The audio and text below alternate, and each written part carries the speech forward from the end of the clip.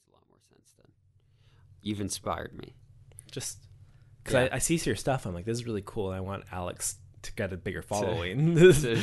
Maybe get it out there more. Yeah, I'm the worst at sharing things. But speaking of sharing things, you're here to share things about your life. I'm recording now. I kind of figured you were. Welcome to another episode of My Wax Museum. Today on the show, I'm joined by my good friend Rob Falconer. Rob talks to me about living in British Columbia, serving a mission in Arizona, living in Lethbridge, living off of nothing but peanut butter straight out of the jar, and then going on to Toronto, where he originally thought he wanted to go into medicine, but wound up graduating from the University of Calgary with a master's in public policy. Remember to, after the show, take some time out of your day, just 5 minutes, and listen to someone you know, and let them tell you their story. It might amaze you how interesting the people around you actually are.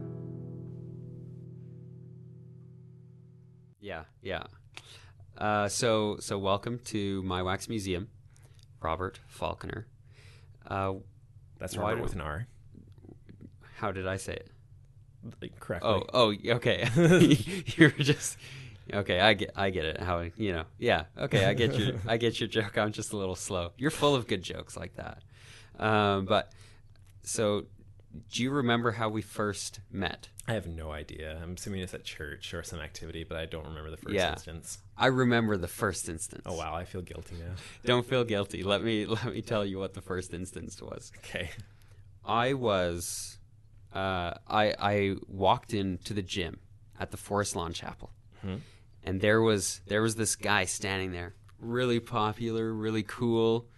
That sounds like me. Decent muscles, you were like very fit at the time. Am I not so fit now? I mean, you're still very fit, but I feel like back then you were super, super focused on being fit. Like that was your main thing. Yeah, I don't care about that anymore. And you were telling everybody how you had just gone to Thailand or something. You had been on a trip, and you were talking about it. You had been in a motorcycle accident there or something. I remember that. Yeah. Yeah, and you're telling everybody about it. And I was like, wow, this guy is for real. What? That was the first time I ever met you, and then and I've known you ever since then. Well, I mean, I don't remember that instance, but one I do remember very early on meeting you, and I think one thing that struck me is that I mean, I can talk with most people, I can talk with everybody and have a good conversation with them, but I feel like with you, it's always, I can carry on a conversation for potentially a really long time, which, a lot of people, and I like almost everybody, there comes a point in the conversation where it's like, well, that was nice. Check out some other stuff now. And people, same thing with me. Like, I'm sure not everybody wants to hear me talking forever, but I feel like with you, I've always, one of my first impressions was that you were very easy to talk with. Yeah. I appreciate that. I do try to open myself up to people being able to talk, and I like to hear what people think, and I think this podcast is kind of a result of that too, of having those conversations and being interested in that sort of thing. Plus, I think you have a lot of interesting insights to offer, and I'd say you're probably one of the peers I have who I've learned the most from. I think you're really good at constructing your ideas and presenting them. Thank you. You're welcome. Sometimes I talk a bit too much, though. Everybody does. Everybody does. But this is a podcast, so talk as much as you want, at least until I say time's up, because then I have to go to dinner. Cool. So, why don't you tell me where you were born? I was born in Penticton, British Columbia. I don't really remember it. It's in the Okanagan. It's sort of the central part of BC. It's actually a deserty kind of area. There's actually cacti that grow there. Is it? I'm pretty sure cacti is the plural of cactus. I think so. Yeah. But yeah, no, it's a bit of a desert. Really? Yeah. I always thought British Columbia was just raining all the time. The middle part. No, that's the Lower Mainland. The interior is a bit different. No, the interior, the Okanagan area is a desert. It gets quite hot there during the summer. I mean, I remember Penticton now because I've been back since. My grandma was sort of in Oliver, which is a little ways to the south from Penticton. But yeah, I was born in Penticton. Apparently, there was a brief stint on Vancouver Island in the Port Hardy area, but my first real memories are in a little town called Salmo, BC, Okay. which is about, I'd say maybe a 6.5 hour drive southwest of Calgary. Okay. Still closer to Calgary, I believe, than Vancouver. Yeah, But it's yeah. it's a town of about 1,000 people. Grew up there until I was about 11 years old, after which we moved just 1 hour east to Creston, which is where I spent, well, all my youth before I departed. Yeah. Okay. And so do you feel do you feel like that's still home out there? Yeah, in a lot of ways. Although, my parents, as you know, my parents now live in Myanmar, also known as Burma. They moved there the previous year after living for a few years in China. And my brother lives in New Brunswick. So when we talk about home being associated with family, like obviously that's not a home for me right now. But I do miss it. I think I want to go back soon. It's a different vibe there, different environment. But I would also say Calgary is my home in a lot of ways. I've been here for about since 2000. What would be 15, I believe. Yeah, Yeah. 2015. So I've been here for about 4 years almost. Yeah. I'm really grown to enjoy it. Close to the mountains. I'd call, if we're gonna call anything home, would be the mountains. Yeah. Yeah. You're a mountain man. Yeah. I enjoy being out in the mountains. I enjoy the forests. It's where I like to go hiking, camping, spend a lot of my free time. So yeah. Did that come from growing up a little bit? Because Creston, I'm assuming, is in the mountains. Yeah, it's in a valley. Right. It's, another name for it's the Creston Valley. Okay. Yeah. So did you guys grow up going for hikes and going and spending time out there as a family in the mountains? Yeah, absolutely. I mean, it's kind of unavoidable. If you want to go for Yeah. a walk anywhere, you're either in the mountains or surrounded by mountains. Yeah. And were you guys an outdoorsy family? Was like you spent a lot of time out there? I wouldn't say we were like an outdoorsy family, but although having said that, I think anybody kind of grows up in that area is going to be bound to be a little bit more outdoorsy, except maybe the most extreme outdoorsy people in the city. Right. If you want to be outdoorsy in the city, you have to like actively seek it out. At which point, I find that a lot of people will do that fairly regularly if they are engaged in that already. I think growing up in a small town, you're bound to be somewhat outdoorsy, even if you live in town. Although, what I mean by that is that we grew up with horses. Grew up often camping during the summers is a very common activity. Plenty of time spending outdoors activities during the winter, whether it was snowmobiling, going snowshoeing, or whatever. But having said that, again, I wouldn't overstate the outdoorsness. We spent plenty of time indoors, reading, playing video games. Yeah. All those activities as well. Doing the normal exactly. teenage stuff. Yeah. Right? Absolutely. And so growing up out there, what was it like going to school? Was it a fairly small school? I don't know how big Creston is. Oh man, I don't even remember the numbers. So there was one high school for the town, Prince Charles Secondary School. I was in a graduating class of, I would say, maybe about 80. Okay. So it was small. Well, I mean, I didn't think it was that small growing up. Right. Small compared to a lot of the Calgary cities. High schools. But it's not tiny. Yeah, there was definitely like smaller graduating classes in the area. You hear of places like Crawford Bay or Salmo. Again, that place where I grew up in until I was about 11 years old. Right. We're talking graduating classes maybe like 20 to 25 in those areas. So I think Creston, it was grade 8 to grade 12, and about 400 to 500 students. Yeah. Okay. Yeah. So not huge, but not tiny. No, exactly. And so, do you think? Because, I mean, compared to Calgary, it's a much smaller place. Mm-hmm. What's kind of that? Is there a difference in feeling for you living in Calgary versus living in Creston, and what is the difference in between being in a town versus now being in a big city? Yeah, there is. I'm not quite sure how to place it. What I would say is that I feel like in a city, you're much more constrained by routine. You have your routine where you get up, you do a certain number of activities throughout the day, whether it's working, going to school, or something else.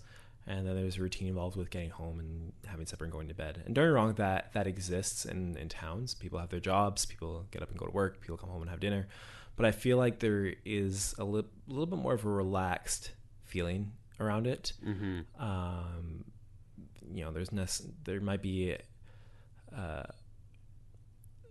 a certain amount of time where you have like a couple hours wherein supper might happen, rather than like supper usually happens at this time. During the summer, it was quite common to not come home for supper at all, or call in and say you're going to friends for supper. And I think that might be somewhat attributable to travel distances. I have a very short commute, but even then I'd say I spend about 40 minutes to, if it's really bad on the train, maybe 50 minutes a day going to and from work. I'd say most people in Creston, you go to work and you're home in about 10 to 12 minutes max. Really? And that's, I mean, obviously there are some people with exceptions to that, right? But I'd say that's sort of a general vibe there, and less constrained. And let me put it this way, actually I think one of the best ways to exemplify it is that when I hopefully have kids one day, once they're teenagers, probably can get them a cell phone. Right. Even if it's a very cheap, simple phone, but the idea that they need to be able to call home, call the police, call whatever. I think that's probably pretty common for Calgary kids to have a cell phone during their high school years. Mm-hmm.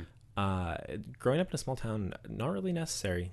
It's more, you would give it to them for entertainment purposes, but I grew up without one until I was 18, and that's only when I moved to a bigger city. What I thought was a bigger city, which was Lethbridge, Alberta. Oh, huge city. Huge city. Huge happening. That was a big jump for me. Yeah. So then, I mean, because you grew up in these smaller towns, and then you move up to Lethbridge, and so was it a shock? Because how old were you when you moved away? 18, you said? 18, yeah. So moving to Lethbridge then, when you were 18, you moved out. Mm-hmm. And so what was that overall change like? One, living in a bigger place now, and then two, it being away from home. Being away from home didn't bother me. I mean, we had some things to get used to. Yeah.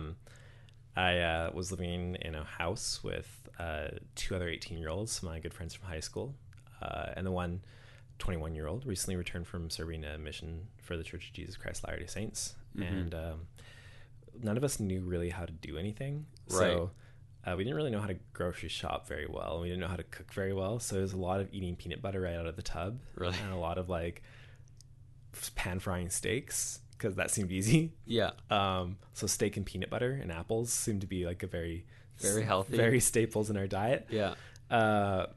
So that was fun. I'd say like the biggest shock was, again, the jump in population size. I know Lethbridge is not very big, but to me it was a big jump. Right. It seemed like a very big city to me. I had to figure out where things were, how to get around. Travel distances seemed quite large comparatively.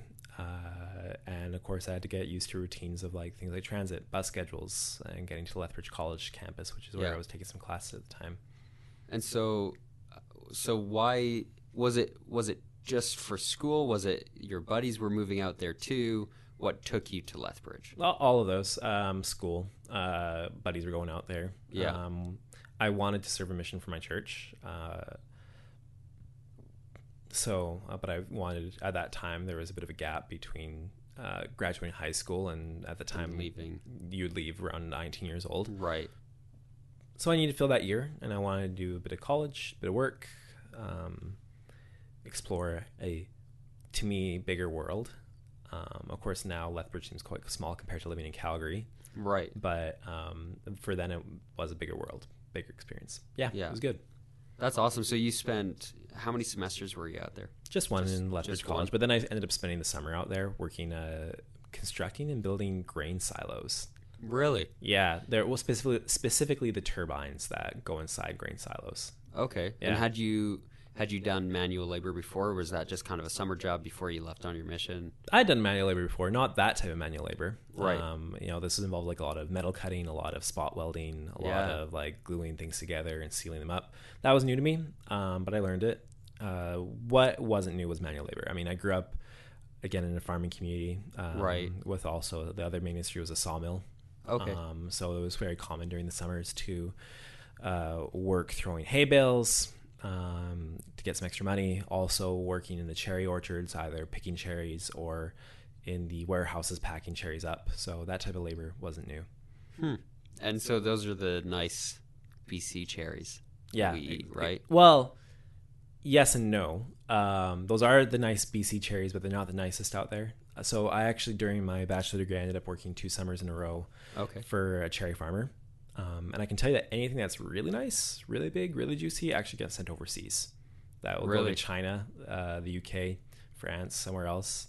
If it is lower quality and smaller, that is what gets left in our domestic grocery stores. Really? Because those are dang good cherries here. Oh, yeah. Still. All I'm saying is that they get better. Really? Well, yeah, a box of cherries. Let's say one of those bags of cherries. I don't know how much those usually go for in the store. Oh, I have no idea. Let's say $4. I don't know if that's accurate or not, but we'll say a $4 bag of cherries might sell for like $12 to $16 in China. So there's big incentive to send the nice ones overseas to get sold over there. Right. Yeah. Man, that's crazy. I know the peppers that I eat while I'm at school in Idaho, they come from BC. Interesting. Too. Yeah. Cool. Yeah. So BC grows a lot. I mean. Yeah, specifically in the Okanagan area. Yeah. Because there's that it's drier there. There's that desert factor. Creston grows a lot as well, but it's not quite as arid as Okanagan is. Those are the big growing areas for agriculture. That's interesting. So then after you did a semester in Lethbridge, did you know what you wanted to do, or was it just kind of passing the time, take random classes? Passing the time, take random classes, yeah. Yeah. Were there any classes that stuck with you then? Did you know what you wanted to do back then? No, I didn't really know what I wanted to do. I mean, I've always had an interest in history and social studies. Right. So I do remember taking a Western civilization class with Farron Ellis, who's a college professor there right now. Okay. Yeah. Interesting guy. Really liked him at the time, still like him now, although we do very different research and sometimes disagree with each other on various issues. Are you still in touch? No, not really, but we've engaged before. Yeah. A couple times. Huh. Yeah. That's pretty cool. Then you went on your mission after that. Mm-hmm. And where did you go again? Arizona. And what was that like? It was great. I loved it. Yeah. At the time, I thought I was going to be kind of bored. Yeah. I was hoping to go somewhere what I thought was super exotic. In Arizona, excluding the Grand Canyon, there's not a lot that's exotic, I find, about Arizona. I mean, it's a beautiful state, don't get me wrong, awesome people there, but it's not like the sites. Nobody goes, except, again, excluding Grand Canyon, nobody goes sightseeing in Arizona. Right. But it was great because what it meant was that I could concentrate on the work there. I served in both English wards and Spanish wards. Okay. Were you called Spanish speaking? I was called Spanish speaking. Okay. But just because of the circumstances, first ward had enough Spanish speakers to warrant Spanish missionaries, right. but not enough to warrant their own Spanish missionaries. So we taught them both English and Spanish out there. Okay, yeah. And then other parts of the mission, because of different assignments that I had, I ended up in English YSA wards and English family ward. So I spent a good chunk of my time during the mission serving in English, but also, again, a huge chunk of time speaking Spanish as well. Right. And you speak French as well, don't you? Yeah, not as well as Spanish. Right. But where did you pick that up? A university. I ended up, after my mission, going to the University of Toronto. I wanted to improve my French, and I figured knowing Spanish, which has a similar vocabulary and grammatical structure, that I could maybe pick up French. Yeah. So I did. Again, I'm not fluent by any means, but if you drop me in Paris, I could probably find my way out of it, and maybe to Spain, where I'd be a little more comfortable. Yeah, and then back to Canada, where you'd probably be even more comfortable. Yeah, exactly. Speaking. Yeah. So then after your mission, you said you went to Toronto for more school. Was that at the U of T? Yeah, that was at U of T. Okay, and was it then that you knew what you wanted to take and study and after the first year? Yes. Okay. So the first year I still didn't quite know what I wanted to do, so I took a little bit of everything. But I ended up taking a first year anthropology course and did well enough that in the second semester I was able to participate in an anthropology seminar where we went really deep into various topics, which was great. It gave me a very good foundation of what I wanted to do, which was me and I think probably 6 to 8 other students and a professor really digging into some anthropology texts. Right. And it fascinated me. So I ended up actually declaring my major to be anthropology in the coming years. And so anthropology is that the general study of humans, or because I know there are a lot of sub majors in anthropology. Yeah. Right? So their anthropology is the study of humanity. Right. And it had the four major subdisciplines are archaeology, which Yeah. is human artifacts. Of course, a lot of people know what the archaeology is. The other one is cultural anthropology, which is the study of human culture. Right. Then you have linguistic anthropology, which is sort of one of the newer ones, but sort of the study of human language, but more from the perspective of like what meanings do we give words, and what meanings do words give to the world? Right. That's interesting. How we use words. Yeah. And then there's one that I'm forgetting here. People are going to kill me for that. Biological anthropology, Right. which is sort of study of human genetics, evolution, and that itself can split into things like primatology, which is study of apes, Right. to medical anthropology, which is sort of like a cross between human culture and how we use and perceive medicine within our. Interesting. Yeah. So I ended up doing that, and I also ended up doing a major in religious studies, actually, which wasn't theology. It was more like the concept and phenomenon of religion and humanity. Interesting. Why we are religious as a species. Right. Yeah. Man, that's some interesting courses. Now I'm thinking, might I switch my major? So, how long? So was that what your 4-year degree, your bachelor's was in? Yeah, so double major, anthropology and religious studies. Interesting. I had no idea. I didn't know that. That's really cool. And what would you say was the coolest thing you learned during that time?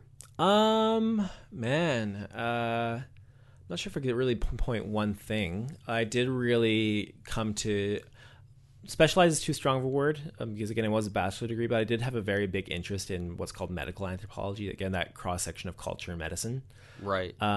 So you would learn certain things like how does culture influence medicine. A good example of this, one that always sticks out to my mind, I'm not sure why, but there was a study done in India of cholera outbreaks in this one area, and they realized what was happening is that women would often go out into fields to talk and will use the bathroom. That was their bathroom. Right. And because that was their where they would defecate, that would end up leaking into the water system, crops, and end up with some cholera outbreaks. So this, I think it was an NGO comes in, digs latrines, and they find that the incidence of cholera doesn't go down. And part of the reason why is, and this is partly a stereotype, but you know, here in North America, it's very common in TV shows and movies, at social gatherings, where the idea of that women go to the bathroom together to talk. Right. And so these fields weren't just an area to go to the bathroom; they were areas for women to congregate and discuss with each other. So implementing latrines or bathrooms didn't necessarily eliminate the problem, because the issue was a cultural one where people would, again, and this is not specific to India, but women sometimes use those areas to go talk with each other.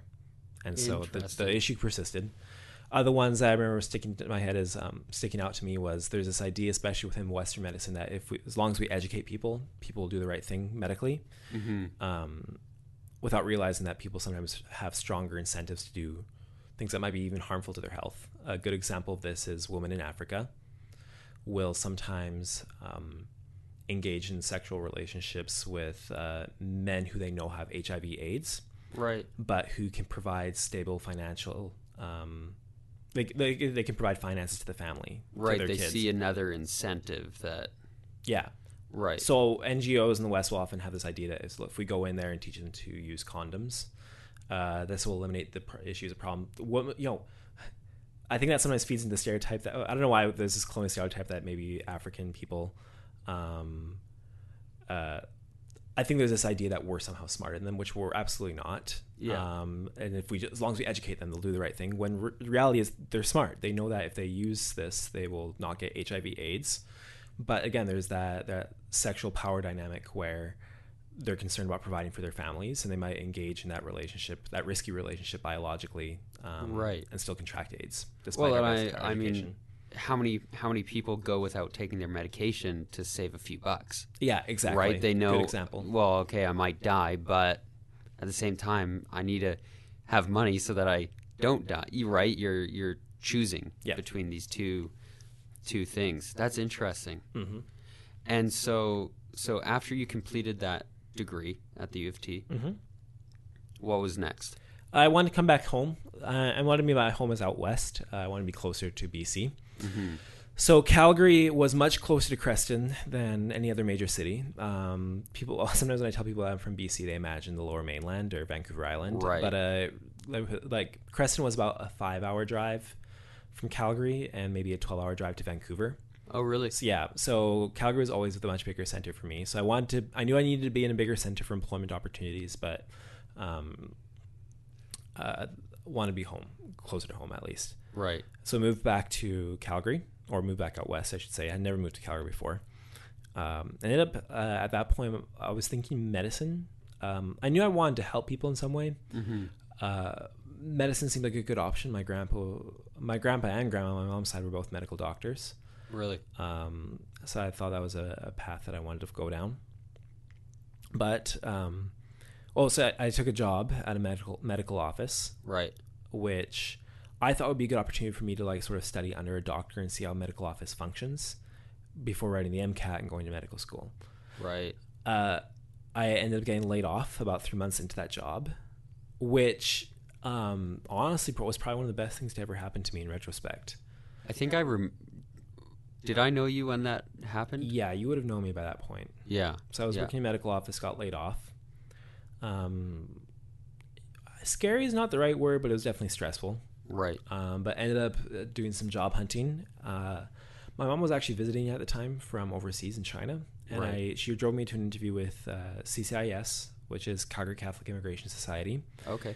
Ended up being a successful interview there, and I ended up working for Immigration Refugee Nonprofit, which really set the course for where I'm at now.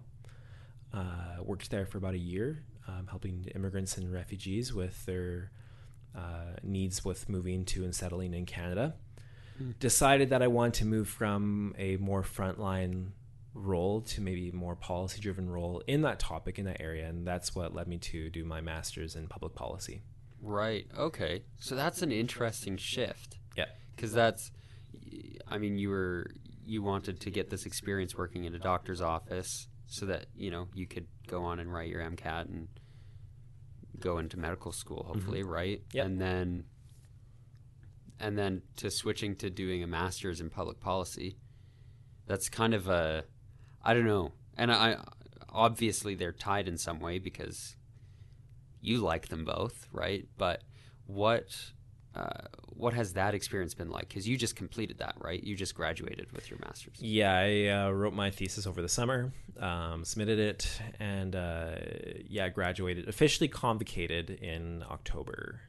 Yeah, October, November. I forget which month. Well, sometime in there. But that's awesome. Mm-hmm. And so then, how long of a program was that, and what was that overall experience like? So the program was about 1 year continuous. So it wasn't 1 year, 2 semesters. It was started in August, and I had to take some micro and macroeconomics, some statistics, as well as a few other communications courses. Public policy, in a nutshell, at least as far as the master's program is constructed, is sort of like a mixture of economics, communications, a bit of political science, all and law lumped in all together. The idea is that public policy is the things that governments or non-government entities choose to actively do or choose actively not to do. Right. That's the key thing, is that if a government doesn't do something because it's not aware of something, that's not a public policy. But if government becomes aware of a situation and chooses not to do anything about it, that's a public policy choice. Right. And in order to make those decisions, you need to know the economics of a situation. You need to operate within legal bounds. And you might need to learn how to sell it to the public. So you need to know some communications and some political science behind it. That seems like a packed year. It was very packed. And it was a shift for me because anthropology and religious studies were both what's called qualitatively focused, meaning that there's a big focus on on-the-ground research gathering, where you might, like, kind of like what we're doing right now, sit down face-to-face with somebody, interview them, give them a survey. You might write down your observations. Right. And it was a shift because there was a lot of quantitative research there, where you might gather numbers and stats. And I don't think one is more valuable than the other, but it was definitely a stretch for me. Wow. But I did do it with a focus on what's called social policy. Okay. Developing social outcomes and social policies for those outcomes. It was a great year. Yeah.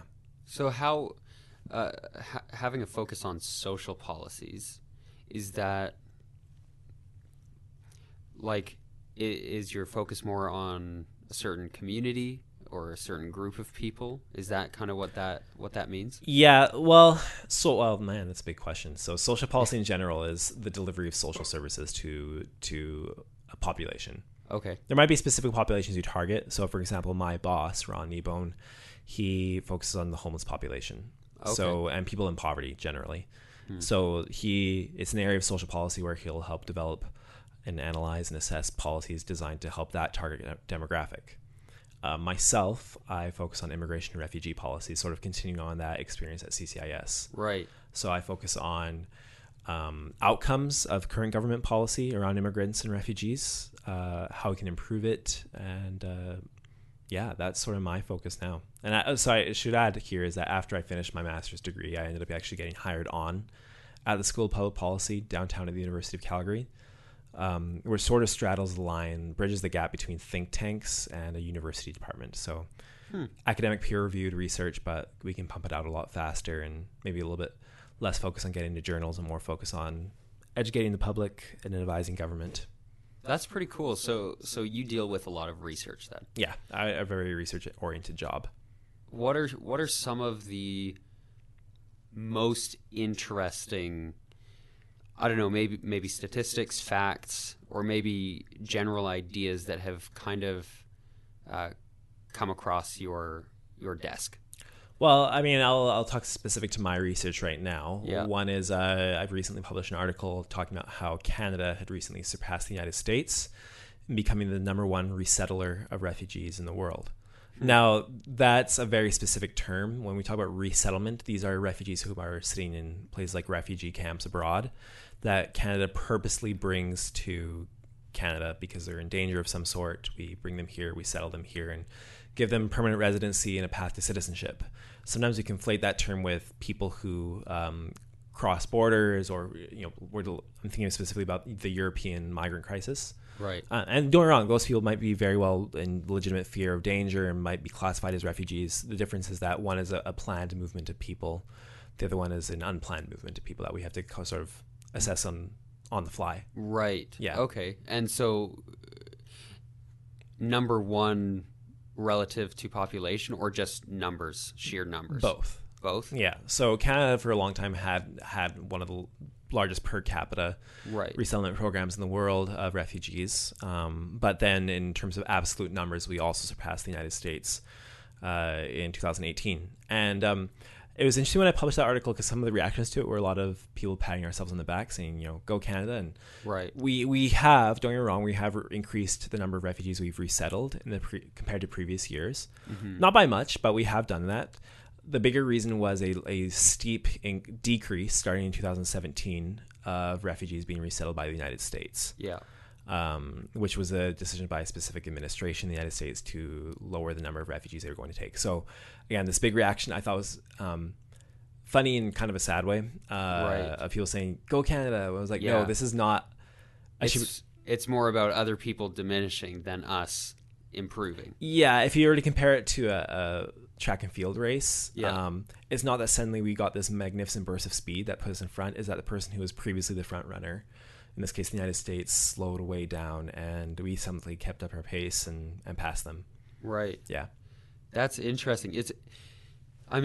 You dealing with all this research and dealing with people, you must see how different ideas can be conflated and mistaken and misunderstood. So how do you now, in your work and in your job, try and help people understand more clearly what's actually happening? That's a good question, especially on the issue of immigration and refugees. It's a very polarized topic right now. Yeah. And there is a very marked increase in what we call xenophobic. Xenophobic means like fearing strangers or fearing foreigners. Right. There is a marked increase in that. I'd find, though, is that we shouldn't label anybody who has questions or concerns over immigration as a xenophobe automatically off the bat. Mm-hmm. I actually think that by doing that, we close the door and we actually have the potential to increase xenophobic sentiments in combination with people who are actively pushing those feelings. Right. Where I found is that in educating the public and engaging with people who are stakeholders in immigrant and refugee resettlement, the most important thing is to establish up front whether or not their questions can be answered. And I think this principle can be applied to a lot of things. If somebody expresses concerns over any issue, really, whether it's taxes or immigrants or the environment or whatever, and if you find that you can answer their concerns with either new facts, say, well, this might be what you're thinking, but here is what is actually happening, versus, or if you can provide solutions, you say, yes, the point you raise is very concerning. Here's some ideas about how we might solve that. A good example is people crossing the border illegally into Canada to claim asylum here. Right. If somebody says, well, I'm worried about how many are coming over, and you can say, well, only about 40,000 people are coming over, which is a lot compared to previous years, but really is still a small number compared to our total population. Right. And like, oh, okay. Or you can answer by saying like, yes, that is an issue. Here are some things that we can do to solve that. I found that that's a very easy way to differentiate between somebody who has xenophobic and perhaps racist sentiments from somebody who simply has concerns. If they have concerns, they will let their concerns be answered. Right. People who have genuine xenophobic or racist sentiments, there's nothing I can say or do, whether by giving them facts or giving them potential solutions, that will convince them that this is not a problem. I can say, yes, this is how we solve it, or yes, these are the facts, and there's nothing I can do to convince them that that immigrants are not a threat to Canada. Right. Or that we can potentially mitigate threats to Canada. And that's sort of how I navigate that. So making a space for people with concerns to freely express them without being labeled with perhaps some negative label. Right. While also standing strong against people who might actually harbor what I think are very hateful sentiments. Yeah. Because of course those people exist, but it's not. I'd say it's out of the people that I know, very, very, very far and few between. Yeah. Right. I would say out of all the different groups out there, I'd say by and large most Canadians are supportive of immigration. Then there's a large group that are supportive but may have concerns. Right. And then there is a very small but very loud group who dislike or even hate immigrants. Right. And again, I think in my public engagement, I do condemn those people and their feelings quite loudly and quite strongly. But there's sort of an art, and I don't want to claim to have perfected it, in both condemning that while also making a space for people who have concerns but don't share the same sentiments. Right. Yeah. Right. That's interesting. I know, like you said at the beginning of the podcast, that you and I could probably chat forever and ever. And I mean, most of our conversations revolve around public policy, politics, and all the sort, right? And I'm sure we'll have more conversations like that. But to kind of wrap it up here, what do you hope for your career and for your future moving forward in the next 10 years, and then by the time you're 80? That's something I'm still trying to sort out myself. I've kind of come to, I'm not at the crossroads, but definitely I'm seeing crossroads down in the distance. One of them is to possibly go on to private consulting. There's quite a few public policy related firms out there that with enough experience I think would be happy to work with me. The other option, if I get ample funding and if I can handle various loans, I have had people tell me I need to do a PhD. I'm not sure in what yet. I've thought about maybe perhaps economics or sociology or something along those lines. But we'll see. Either way, I think it'll have definitely a public policy focus, helping governments and non-government entities make and choose decisions. Right. But yeah, that's sort of what's down the path for me. Yeah. And then what about when you're 80? What do you want to look back on? 80 family is the big thing. Yeah. I definitely do want to have a family someday, and hopefully provide them with the tools they need to make correct choices, ethical choices, to create a better world for themselves, their family, their own families, and the people around them. So I definitely say that's the big focus for me. That's awesome. Well, thanks for coming on My Wax Museum, Rob. Thank you for having me, Alex. And thank you for listening. Now, recently I started a small podcasting network with some of my internet podcasting friends. It's been a lot of fun to start up this little thing. It's called Little Gray Boy Podcasting Network. It's named after Luke's cat. Luke is from the Rules Lawyers D&D podcast.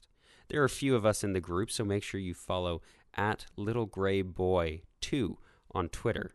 It's a lot of fun, and there are a lot of great shows. Speaking of getting to know people, the whole point of My Wax Museum has been for me to get to know the people around me on a little bit deeper of a level, to really take that time to listen to them, to really engage in that quality 1 hour full-length conversation. And I hope that the message you take from this show is that the people around you are just as interesting. Just take those 5 minutes today to listen to someone around you.